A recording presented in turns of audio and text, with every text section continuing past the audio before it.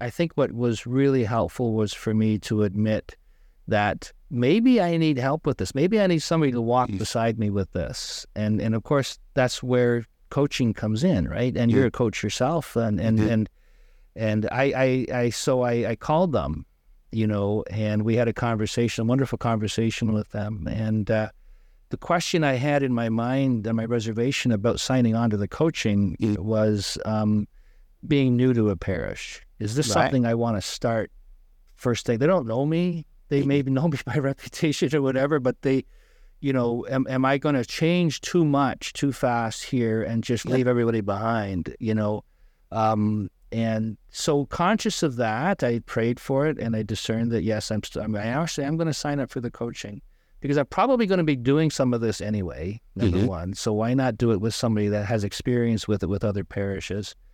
But also that I think really putting all the oars in the water, pointing in the same direction as a starting point is probably helpful.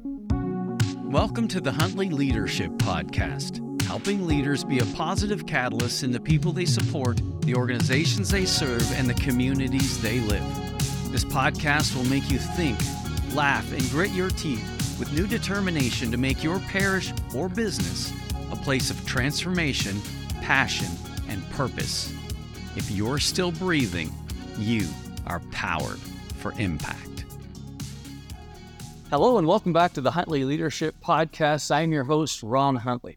I want to remind you, if you're in parish leadership and you're gearing up for a new ministry, I want to invite you to the Disciple Shift Conference that's going to be taking place in the Midwest. It's going to be in St. John, Indiana, being held at a parish that I coach called St. John the Evangelist. It is an unbelievable parish that's focused on parish renewal and giving back. And so you're going to have a ton of fun. It's going to be on September the 20th, 19th and 20th. They're partnering with Alpha USA, and you're going to want to go to discipleshiftconference.com. I hope to see you there. Today, we're going to talk about 4 things that have turned around a parish priest's ministry as he leans into parish renewal. I'm so blessed to have with us today my friend, Father Paul MacNeil. Father Paul, welcome to the show. It's great to be here. Thanks so much for having me, Ron. This is going to be exciting. I can't wait to share everything that I'm doing. I can't either. It's good. I was saying, I wanted to get John because each time we connect, I just love your passion. I love hearing what you're doing. You're being coached by Tom Corcoran and the folks at Rebuild, which I'm so excited about. We love those guys. And I just love to talk because we talked ahead of time. There are 4 things that are really starting to, or that are making the biggest difference. And I'd like you to start with the first one. What's the first issue or opportunity that's making a difference? And honestly, it could very well be the only one, but it's not. But it's really, for me, I think it's just having a deeper relationship with Jesus Christ. I think that's absolutely the first thing, the foundation. Now you entered. I've been 24 years a priest, and you're constantly trying to renew your spiritual life. You're trying to follow His will. You're trying to, But I just find in the last few years, I just find myself constantly being drawn more into His love and into His trying to follow His will, what He's doing, Right. And I think that actually has had a lot to do with kind of re-energizing my own ministry as a pastor. I just moved to the parish I'm in now. I've only been here for a year.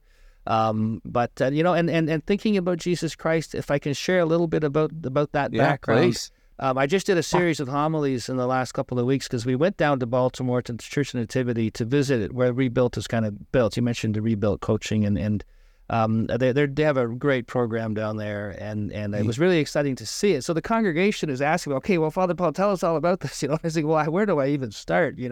So I did a series of homilies in the last little while just on our experience of Rebuilt. There are three homilies on it. And the first homily was a little bit about, I'm not going to give you the whole homily, don't worry. It's okay. But, I was born and brought up Catholic, but in my high school years, back in the late 80s, mid 80s, early 80s, I don't know what, sometime back then, it's a long way away. But I got involved with a Baptist church, and it was an evangelical Baptist church. And my dad was a wonderful guy. He's still with us. He has a degree in theology, so I would go to their church and come back and ask him all kind of questions. It was really interesting. But honestly, they had such a passion for Jesus Christ. They had such a passion for a relationship with him. And that really awakened in me a vocation to the priesthood as well. And I ended up going to the seminary just out of high school. I left it for about 6 years, 7 years, and came back, obviously, But that, and so what's happened recently, is I've kind of been rethinking about that in terms of parish ministry. And I remember reading, Father Michael White and Tom Corcoran's book, Rebuilt. And they started off right out of the gate. Like, if you look at what the evangelical churches are doing, they're blowing it out of the park. I mean, it's incredible what they're doing. And is there something that we can learn from that, right? Now I picked that book up, 10 years ago or so. In my arrogance, I kind of put it down. I say, whatever, I've been through the evangelical stuff. I've been to the Baptist church. I accepted Jesus as my Savior a long time ago. I get all that. So if I'm going to get anything from them, I'm going to go right to the source. I'm going to go down to Saddleback and see what they're doing. Anyway, so I just kind of put it aside. But more recently, I think I had a couple of parishioners that they were early for Easter Mass because we changed the Mass times, and they took a drive. We live in a beautiful vineyard area with wineries around, so they took a drive. They got stuck in a traffic jam, like out in the middle of nowhere.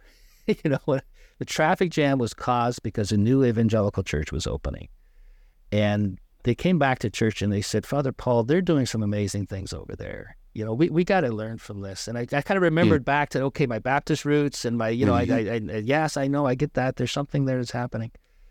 But then I went and I got Rick Warren's book, Purpose Driven Church, from Saddleback in Southern California. Yeah, phenomenal. I ate that up. But then I'm thinking to myself, man, there's got to be a Catholic version of this somewhere, And then I remembered reading, years before, Michael White Rebuilt and Tom Corcoran, and they've done it. So all of a sudden, I picked it up again, and I could not put it down. It was just speaking truth to me, And I thought, wow, and what Rick Warren was saying, and what Father Michael White was saying is that we got to turn this over to God. We got to turn this over to Jesus. And I kept thinking to myself, well, am I doing that enough?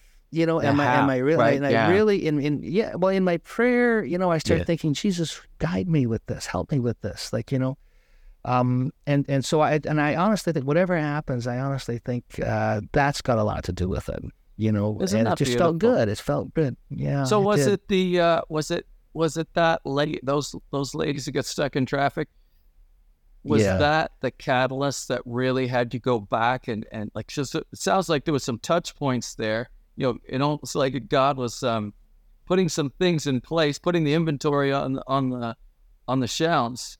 But then it almost sounds like that might have been the thing that had you go back and start pulling it together to start a movement inside of you. Is that fair? Is that what you're saying? Absolutely, because I've tried so many different. I'm very enthusiastic about my pastorship, and I want to do a good job. I want to be able to encourage. But what are we doing? And I'm not sure if I ever really understood that as much as I could have. We constantly, and I'm still learning, obviously. Sure. But yes, that's a good. The things seem to line up at that point. I think it was them coming back to me at that. It's just the way it hit, because I've heard that before. People have said that before. By the way, just to say one thing about this little series of homilies, one thing that really surprised me about it was for the positive feedback about it. I don't think any of us as clergy ever think that we do a good job preaching anyway. But what came back was how many people said, yes, I used to go to this evangelical church. I know what you're saying. I get that. We have to accept Jesus as our Savior. I love that. And it was so refreshing to hear it in the Catholic Church was what they were saying. That foundational. I mean, that's no theological issues there, really. Right. It's about it's our baptismal call, right? Amen. But when they came to me that Easter Sunday and said to me, they're knocking it out of the park, like somehow that hit me, and that got me to kind of look at that again and say, okay, that's God speaking to me through that, and He was telling me, okay, wake up now, because I'm how do I do this? How do I don't think what I was doing in that church was working. And that's why I resonated so much with Father Michael White. They thought, and Tom Corcoran, they thought if they could just do more and do it better, everything will be fine. But that's not the answer. right? And I was at that parish trying to do more and trying to do. We got us through COVID, you know, and it was really tough. And you know, I met some really, you know, so it was that's just that realization that okay, there's a problem here, but you know, maybe the strategy we're using isn't really working, you know. So when I I asked to say they really picking up. Well, first of all, Rick Warren's book was on purpose-driven church. I recommend that. I mean, me too. I think the way that, I mean, he talks about seekers and he talks about, you know, missionaries and he talks about their different levels of growing and of giving. And I think that's really, really good. You know, it's really good stuff. I just want to go back because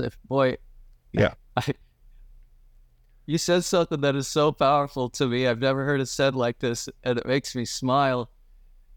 Your strategy was, and Michael White's strategy was, more and better. Oh my gosh, Father Paul, do you know how many people that is their primary strategy? More and better. It's burning priests out, it's burning volunteers out, it's burning staff out, and we're not getting better results in terms of making new disciples. We're not. And so I just love that you name that. I've never heard that as an approach to doing church, more and better, but it really is not helpful. Well, it's not, and there's all kinds of ego involved. In my ego, I mean, I would get people bringing bulletins back from, because we have a lot of snowbirds here. They head down to Florida or whatever, and they come to, Father, look at this church. You know, look how they're doing here. And it's, we suck. You know, this is awful. That's pardon my language. You know, really. What could I say that on that? Of course. Podcast? Sorry. I'm sure listeners say that from time. You know, but I should learn not to do that. Okay, nobody bring me any bulletins anymore because I get depressed after I read them. You know. Then I turn to the page where the collection is, and I said, "Look, there's $85,000 there." Start giving that. We'll do more and better that way. Yeah, you know, that doesn't work either. But interesting. So that see, I'm blushing now. You see. So this whole conviction and growing conviction. To me, it's a so obvious grace in your life of this call to deeper and recommitting your relationship to Christ. I hope people listen to that too. You know, sometimes lay people might think a priest, you're always in this steady state of grace that's 100 out of 100. It's like, it's not true. You know, we're all at a place where we have to be, you know, work out our salvation in fear and trembling and be aware of that relationship. And there are times that we're in the desert, and there's times that we feel like we're in the promised land, and that's just the spiritual journey. And so thanks for your honesty. What's the second thing that actually leads perfectly into it, because, you know, I think that probably one of the best virtues, the most effective virtues for a pastor is, and anybody in leadership, is humility. Yeah. And, you know, I'm the most humble priest in the diocese. I'll say that, you know. but in, you know, and I think that what I had to do once I read Father Michael's book, and I had to really challenge myself, you know, where is the Lord speaking truth to me right now? You know, where is he leading me in terms of being a pastor? And I got moved right after that, right? So I'm now at a much smaller parish, and then it was but getting back to the humility part of it, I think what was really helpful was for me to admit that maybe I need help with this. Maybe I need somebody to walk beside me with this. And of course, that's where coaching comes in, right? And you're a coach yourself, and I called them, you know, and we had a wonderful conversation with them. And the question I had in my mind and my reservation about signing on to the coaching was being new to a parish. Is this something I want to start first thing? They don't know me. They maybe know me by reputation or whatever, but they, you know, am I going to change too much too fast here and just leave everybody behind, you know? And so conscious of that, I prayed for it, and I discerned that, yes, I'm going to sign up for the coaching, because I'm probably going to be doing some of this anyway, number one. So why not do it with somebody that has experience with it with other parishes? But also that I think really putting all the oars in the water, pointing in the same direction as a starting point is probably helpful, you know. Now, I did sign up for coaching before for another organization, and it just didn't seem to feel right, which is, I think, something important to consider as well. As you mentioned at the beginning of the podcast, there are different coaches, there are different organizations. They're all good. They're all amazing. When I first started with the coaching, we have 2 coaches. We meet every second week, and then there's a course that we take as well on the off weeks. So we're meeting every week with somebody, but I should have done this the first year I was ordained. Just this is it's been so valuable to me for a couple of reasons. Well, one of the things somebody said, this hasn't been the case so far, but one of the things somebody said was that, if you make the changes you're thinking about making, you're going to have a target on your back, because not everybody likes change, and we'll help you through that. Right. Well, so far it's been great because, we are making some different kinds of decisions. Yes. We're not just doing more things. We're doing it with a good focus. And I do have the support of people walking along with me in that. And it's been really, really helpful. Just so actually just admitting that, maybe I can learn something about being a pastor, Yeah. And we don't have a lot of that in the Catholic Church, do we? Like we really, I was fortunate enough that I had some great mentors, and I was able to be an associate pastor for a couple of years before I got into it on my own. Made a lot of mistakes as a pastor. And maybe if I had the coaching beforehand, maybe I wouldn't have made those mistakes, right? Who knows? But the other thing too is that I feel from the coaching so well supported. 5 years ago when I was being a pastor pretty much on my own, even though I did try to establish some good leadership around me, but there's so much weighing on my heart when you try this by yourself. But when you're getting coached, you're no longer walking that journey alone. And it is a hard journey. Being a pastor is extremely difficult. The decisions you have to make sometimes, and you're good. I can get into that, but it's knowing that you've just got somebody walking with you. They're not judging you. They're accepting you, and they're positive, and they're encouraging, and they're try this, and this is what we liked about what you did, the way you describe it. So yeah, I should have been doing that a long time ago. So the decision actually to make the call, not just to read the books, but actually to make the call and to get involved with an organization that's going to help through this was probably the second thing. So the first was Christ. The second is the coaching, right? Love it. So that a couple of things there. One, because there are two important decisions. One is and they're both discernment. And I don't know, when you're young and you're starting out, I don't know that there's a lot of people, there are some, but I don't know that there's a lot of people who don't think they can do it on their own by doing more and doing it better, right? I think that's probably a strategy that, hey, let me give it a go. I'll be able to do it. And so it's like, well, give it a go.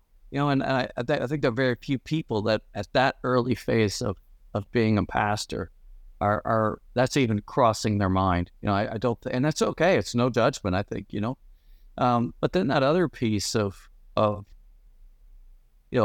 discerning that, hey, I'm in a new church. Like that's tricky discernment too, right? Should I, shouldn't I? And I love that you asked yourself that question. And I love the answer that you gave yourself too, because I think I'm glad you did that, because coaches often have a lot of experience, or hopefully have a lot of experience, and have seen a lot of these different things before. And when we can learn from other people's mistakes and wrap that around your charisms and your gifts and your passion for what you want to see happen in your church, then hopefully we can help people make less mistakes. So that sounds like that was a neat discernment you had. And again, the other thing I want to praise you for, Paul, is you didn't give up when you had a experience of a coach that wasn't a good fit for you. And it was like, some people, that can be the discouragement. Well, I tried, right off all the coaching because you didn't get a good fit. It's like, I've had some bad haircuts in my day, and I didn't stop. I can't believe that. I just. Me too, right? But you still don't give up, Paul. Don't give up. Don't give up. Yeah, don't give up. But I love that. I think there's a lot in there that you just shared in that number 2 of coaching, that there's a lot of wisdom and grace in there. And to your point, humility that it takes to say, well, look, give it a try. Because even if somebody does read some books, get motivated, take a step of action. And it doesn't have to be forever if it doesn't work. So anyway, what's number 3? Well, part of it is, and we spoke about it a bit before, what I liked about Rick Warren's church down there, Saddleback in Southern California, is they have a very, evangelical appeal. So do we as Catholics. The new evangelization, we're trying to reach Catholics that are struggling. And I struggled myself. The year I left the seminary, I stopped going to church, and I sometimes joke with people, I'm working through the alphabet. I was an atheist, and I was Baptist, and I was Buddhist, and now I'm Catholic. So there you go. I relate to that struggle of that age group, and what we've done is I've created a fictional character, and this is based on the advice from the coaching as well. I know that Father Michael White and Tom Corcoran have done this as well.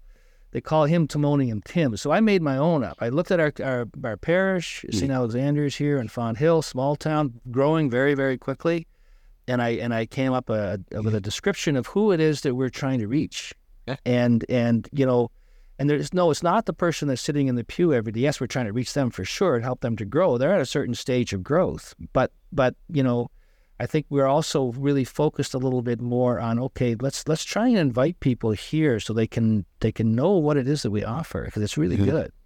And it's what the world needs right now, So I made up this little paragraph description of this guy, and I call him Font Hill Frank, because Font Hill's the name of the town that we're in. And as soon as I did it, I realized that there's like 4 guys in the parish that are named Frank. So they live in Font Hill. There's no, and they happen to live in Font Hill, yeah. But and that's been what it is that helps us to give a framework for our decision making. And I'll get to our decision making in a second when I talk about the 4th thing, but.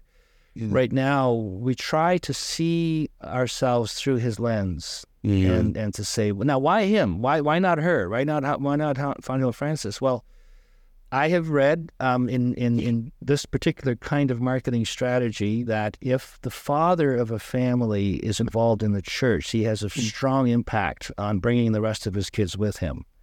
And if the mother alone is involved, it doesn't have that strong an impact. For some reason, fatherhood there is really important. So whatever. I mean, I think that it's some of the same principles apply to both. But if you go for the one that's we hardest want them all. to get, we're not excluding anybody. That's right. Yeah. Well, yeah, exactly. And the hardest to get. We just started a group in our church for 18 to 34-year-olds.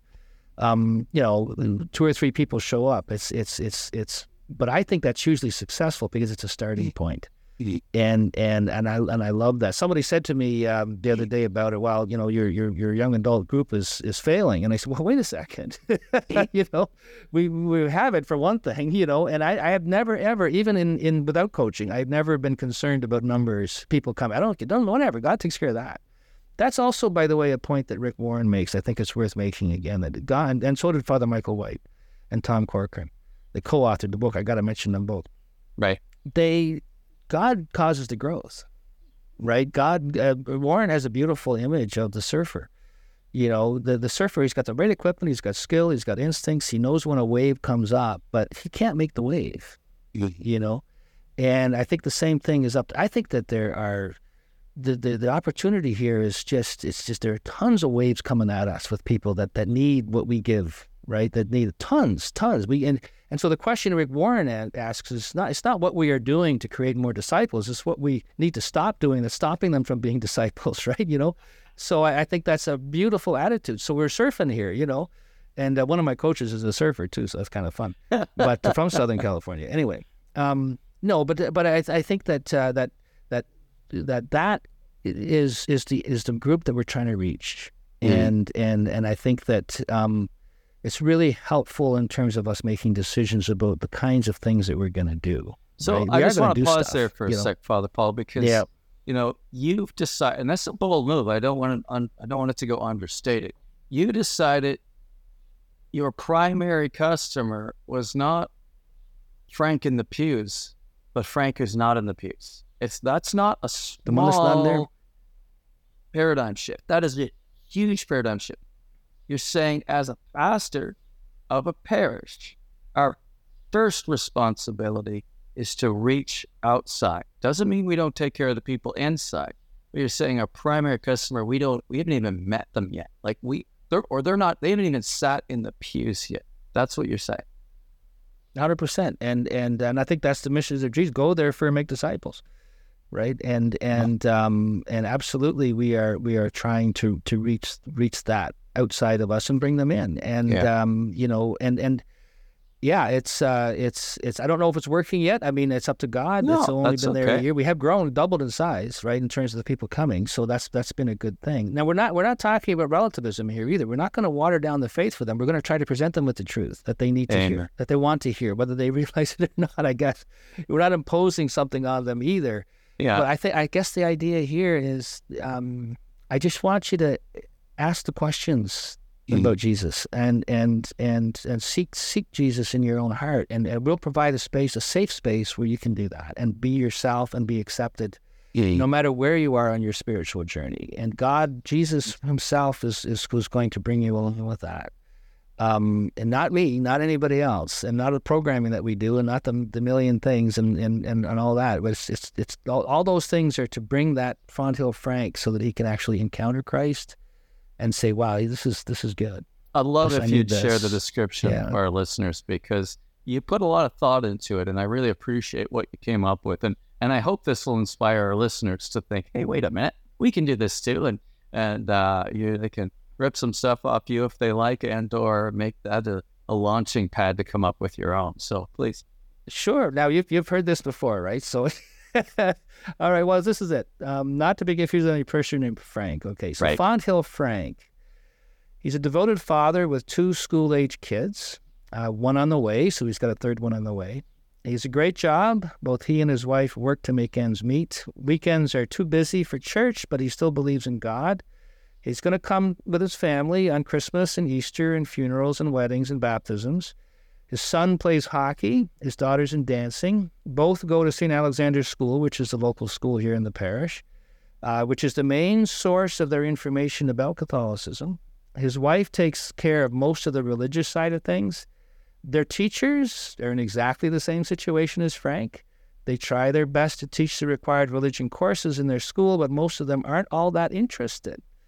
Frank's parents go to Mass weekly, and his grandmother goes every day, but his grandfather has just passed away. Spiritually, Frank prays, but he also scratches his head when he thinks about the scandals of the church. He and his wife are not really pro-choice, but they have not given it that much thought. At least they know better than to enter into an argument about it with their friends. He and his wife have no issues using birth control. He isn't sure what all the fuss is about, but they are very cautious about what they refer to as the religious nuts in the church. They respect the church, but they have no issue with joining conversations about how corrupt it is with their peers. Face-to-face with the clergy, he is deeply respectful of them, and he will help out if asked and if he has time. He likes Pope Francis, and he considers him to be a breath of fresh air. He's not really sure what he thinks about Jesus, other than that he's a good example, and he agrees with his teachings. But he tends to think that all religions have their place and they're all good. Probably he could care less if the local church survives or not. It's just not that important to him. But deep down, he's searching for something. He's a bit lonely at times and wonders what life is all about. He feels most joy when he's indulging in fun things, but he knows that there's a cost.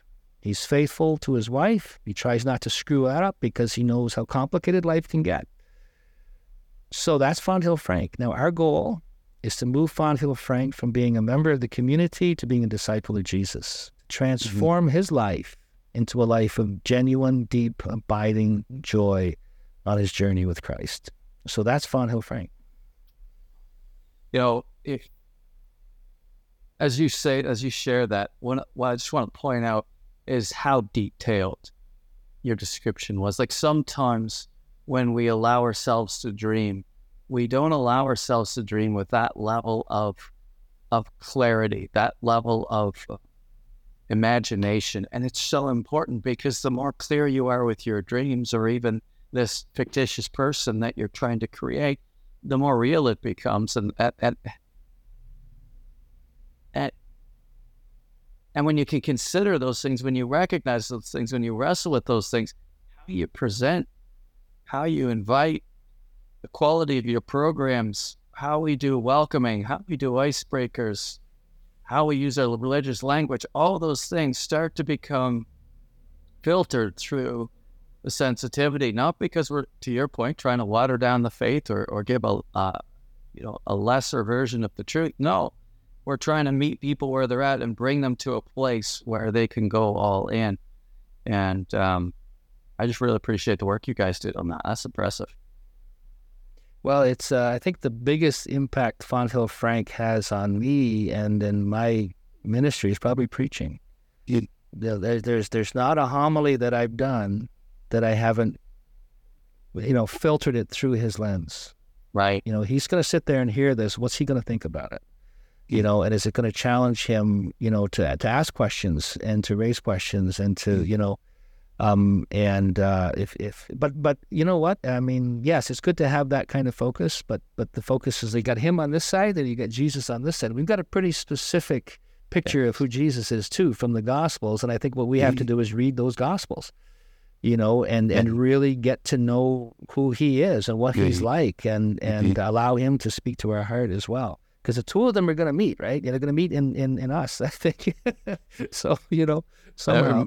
Reminds me of the four friends who took the cripple and cut a hole in the roof and lured him to Jesus. Like, whatever it takes to get my friend to Jesus, we're going to do it. And you know, when a church has that kind of belief in Jesus and that kind of love for those away from him, they can do a lot of good work for the kingdom of God. Well, one of the things you mentioned well, you earlier, know, Ron. Oh, sorry, go ahead.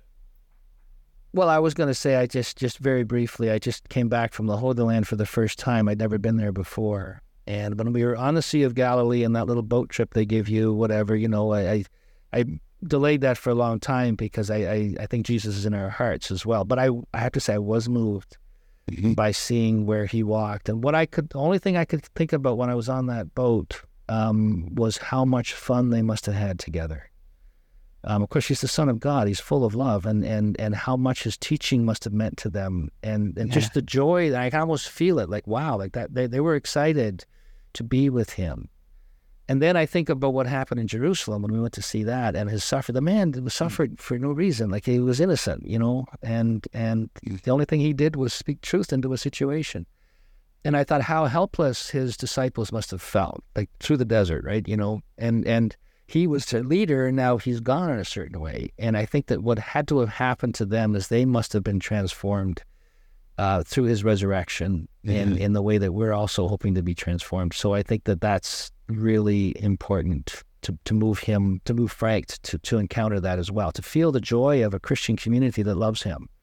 Yeah. And then to allow him to transform his life so he can manage the difficult times, the desert times, and to see the value of it. So Amen. Anyway, I cut you off there a little bit, I think. So. No, it's like, I love that.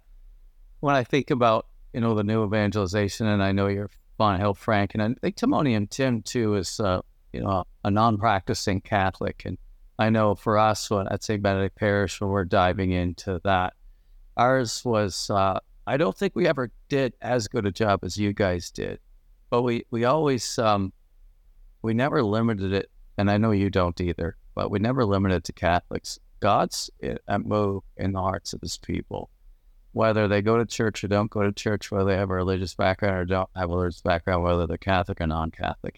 What are your thoughts on that? Well, I think you're right. And I think that part of my motivation is also, and I think it was mentioned in one of the encyclicals from Pope St. John Paul II, you know, what is evangelization, right? We know, go make disciples of all nations, but I think that there's a sense in which it also means conversion of the culture, you know, and so there's a much broader perspective. Like culture is everybody, and it's all the social media communication, all this stuff. The conversion of that culture, what does that actually mean? And I think that Jesus Christ and his teachings in himself have a lot to offer to that and can motivate that as well. It's very real. Love it. You know, which comes back to my first point about, you know, the relationship with Jesus, right? Amen.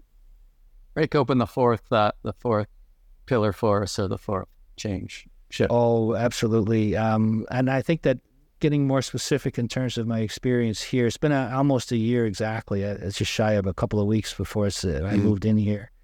The very first thing that I did, I was going to do this with or without coaching, because I had read Patrick Lencioni's work on business models and his business side of his stuff. Death by Meeting is one of my favorites. And he's done a lot of great work in terms of coaching and renewing parishes as well, which is really great.